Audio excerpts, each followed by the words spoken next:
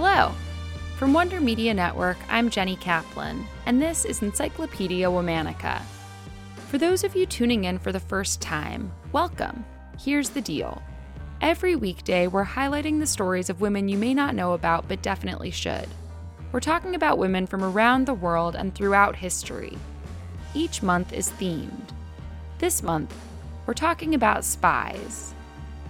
Today we're talking about a woman who broke boundaries during her time in the Army. Her work in intelligence reporting detected one of the biggest movements in the Vietnam War, and her chain of command's decision to disregard her findings changed the course of military history. Meet Doris Lucki Allen.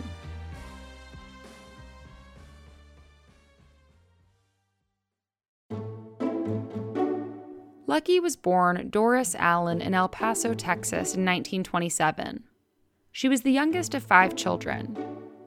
After graduating high school, she attended Tuskegee University before spending a few years in odd jobs.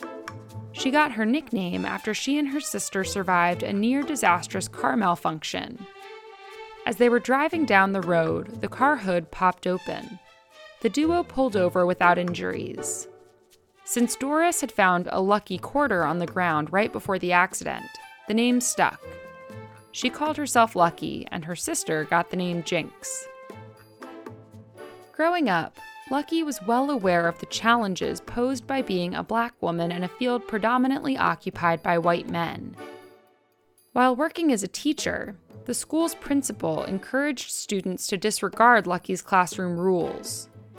Rather than sit through another day of the same treatment, Lucki quit her job on the spot.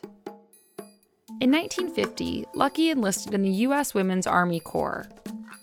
She entered as part of the newspaper division, helping to compile Army reports for field operators.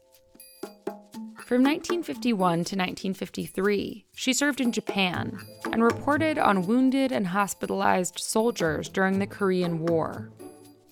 She was promoted to sergeant before returning to the U.S., where she served under her sister Jinx's command. Lucki soon grew restless in her position. She decided not only to pursue a new career path, but also to learn an entirely new language in order to do so. She taught herself French and Spanish and served as the sole strategic intelligence analyst covering Latin American affairs until 1965. During this time, she also became the first female prisoner of war interrogator. In 1967, at 40 years old, Lucki was deployed to work intelligence in the Vietnam War. She was one of a few women's Army Corps members working in the country, and even fewer working in intelligence roles. The men she worked with were less than hospitable to their female peers. Lucki quickly realized her own work was undervalued by superiors. Even after her intelligence reporting saved the lives of 101 Marines, she struggled to have her reports taken seriously. Years later, Lucki would recall these dismissals by saying, "They weren't prepared for me.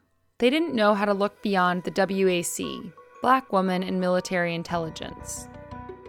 Just 3 months into her work in Vietnam, Lucki recognized the beginnings of a massive attack from enemy troops. She realized 50,000 communist troops were prepping for an assault during the Vietnamese New Year. Lucki sent the warning up her chain of command, with 30 days to spare. But once again, her report went unheeded. The attack went ahead. Today, we know it as the Tet Offensive, one of the biggest intelligence failures in military history. Even after Tet, Lucki's superiors continued to disregard her messages. The next year, she had to remain in a briefing room against direct orders to leave, in order to get people to listen to a warning of another planned attack. When her captain finally sent out test fires, her warnings were once again proven true, this time early enough to save lives. Lucki remained in Vietnam even after her name made it into enemy documents. The third time she saw her name printed, she decided it was time to come home. Upon her return to the U.S., Lucki became the first official full-time female instructor of the Army Intelligence School Interrogator POW course. Lucki earned 3 Bronze Stars for her service in Vietnam. She was inducted into the Military Intelligence Hall of Fame in 2009, the second African American woman to achieve that honor. She was in good company. The first was Mary Elizabeth Bowser, whose story we're telling in a few weeks. Lucki retired from the military in 1980 after a 30-year career.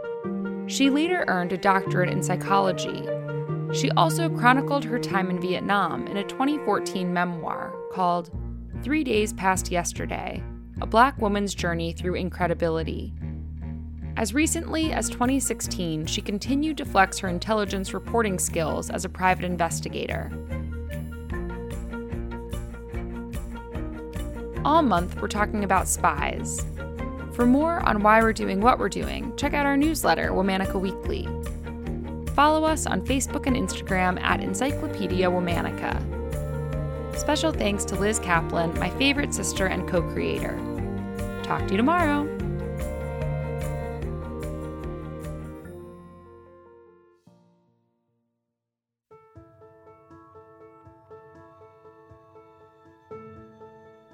Before you go, I want to tell you about another podcast. The Humanity Archive podcast is your home for the most provocative, honest, and fascinating stories from history. With the most compelling narratives and edge-of-your-seat storytelling, Jermaine Fowler breathes life into history, sharing the untold and underexposed narratives you didn't hear about in school, challenging everything you thought you knew about history with a powerful and unique perspective. Listen to the Humanity Archive podcast bi-weekly and subscribe to the Humanity Archive podcast wherever you listen.